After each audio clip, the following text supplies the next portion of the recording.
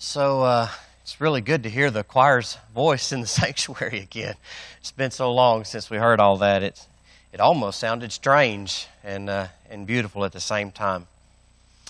I just wanted to say a few things to close this cantata out with. It's not been a unique year in the history of the world, but it has been a unique year for us, and it's almost over. And I mean the year 2020, not life on earth as far as we know it, just the year. It's taken us some time, but we have adjusted our way of living accordingly. And it looks like we're going to make it to the beginning of a new year. Looking back on 2020, I'm sure there are a multitude of lessons we will learn. But one lesson that has stood out to me is the lesson of finding a way instead of turning away. In the book of Luke, chapter 5, we read, "One day Jesus was teaching, and Pharisees and teachers of the law were sitting there. They had come from every village of Galilee and from Judea and Jerusalem, and the power of the Lord was with Jesus to heal the sick.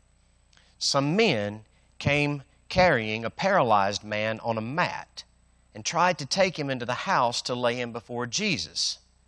When they could not find a way to do this because of the crowd, they went up on the roof and lowered him on his mat through the tiles into the middle of the crowd, right in front of Jesus." You know, they could have said, "Sorry, buddy, can't get you in today. Maybe next time." Or, "Well, I guess it wasn't meant to be." And they could have turned around and carried him home. I don't know what made them try to find a way to get the guy in front of Jesus. Maybe the man who was paralyzed was a hefty fella and they didn't want to carry him all the way back home, especially if he could walk back on his own. Or maybe a wife of one of the guys told him, "I don't know how you think you're going to get that guy in front of Jesus with all that crowd that's there. There ain't no way you're getting him through there." And maybe that guy was just bound and determined to prove her wrong. But for whatever reason, they decided to find a way, not turn away. Now, I don't believe they just plopped this fella down in a fireman's carry and rocked him back and forth and on the count of 3 chunked him up on the roof and just hoped for the best. I'd like to believe that they looked and thought and prepared and put a plan into motion. There was still risk, but it was deemed worth it. And as a result, a man who could not walk, walked, and God was glorified. Also in Luke chapter 8, it says, "Now when Jesus returned, a crowd welcomed him, for they were all expecting him.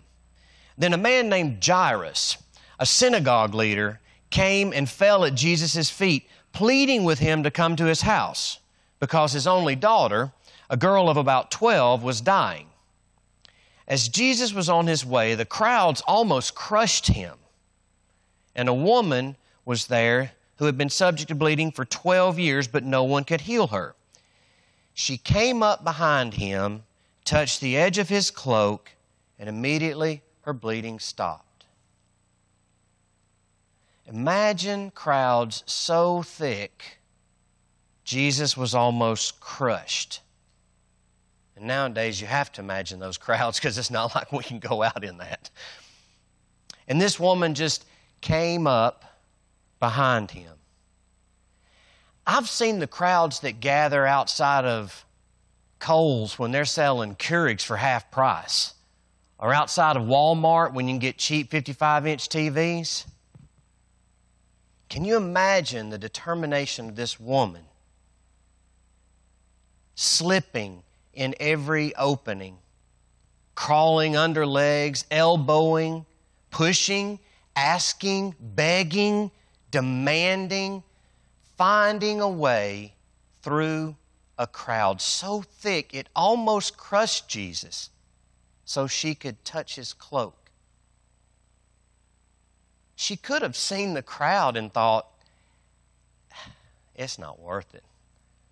I might die fighting that crowd and still never make it to Jesus. Or what if I do make it to Him and then He doesn't want to heal me? But she didn't turn away. She found a way. She was healed, and God was glorified. Well, I did not want to do our cantata this way. I want to be back in the choir loft with my friends, with my family, with my choir. I want to hear Sally's sarcastic remarks and Angel's blunt retorts and Deborah's laughter, and I just want it to be what it was. But things are not what they were. And just like every single moment of our day, we have a choice. Are we going to find a way or turn away? Now, the paralyzed man's friends did not chunk him up on the roof and just hope for the best, because that would have been careless, dangerous, possibly disastrous, definitely foolish. Likewise, I'm not saying, okay, everybody, take off those masks. Hug your neighbor's neck. Shoot, while you're at it, hug a stranger's neck. Oh, and don't forget to kiss on your great-great-great-great-granny who has diabetes and high blood pressure and celebrating her 97th birthday. Because that would be careless, dangerous, disastrous, and foolish. We need to be smart. We need to be as safe as possible. We need to understand that we're all coming to this from a different perspective. Be understanding. But at the same time, in spite of that, and doing all of that, I have seen our church finding ways instead of turning away since the very beginning of 2020. We helped build a porch for the Teasley family. It was a blessing for me to be there and be a part of that. We had members of the church build a ramp and moved a deck for Debbie Castillo and Jeremy Patak. We invested in people and technology to improve our live stream. We revamped our snack program to help families in need, as well as the Easter tornado victims in Murray County. And then when school started back, they revamped it to get it back in gear to help the children again. We still have new floors down. We have a new sign. We restarted the Boy Scouts, Girl Scouts, and Cub Scouts with new safety guidelines. We maintained our position as having a voting site here. We started online Sunday school classes. We trained members of committees to become Zoom users to keep the business of the church on track. We gave to Operation Christmas Child. We provided coats and winter wear for children. We had one of the few trunk or treats, not just in our area, but a big area around it, outside of our area. We had people coming in because we were one of the few places that was doing it. Our children's moments have been a blessing to many, many more people than just our children. And we've kept the local pizzerias financially solvent because of Pizza with Amy. And the finances of our church have remained strong. The list, it just goes on. We're not even done yet. We've still got a couple of weeks left. Who knows what's going to happen? Instead of turning away, we found a way. And God has been glorified. And now, thanks to the dedication of our choir, the genius of Jeremy, the humble and always willing spirit of the talented Sarah, we even found a way to have a cantata. And no, it wasn't the cantata I wanted. But I don't think I've ever been prouder.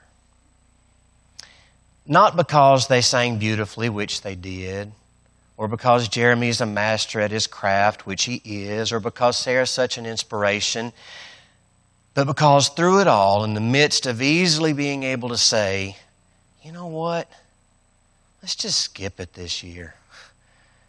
Or hey, everybody knows the story. It's not like they're not going to hear it again next year or learn anything new this year. It's the same story. We did not turn away. We found a way.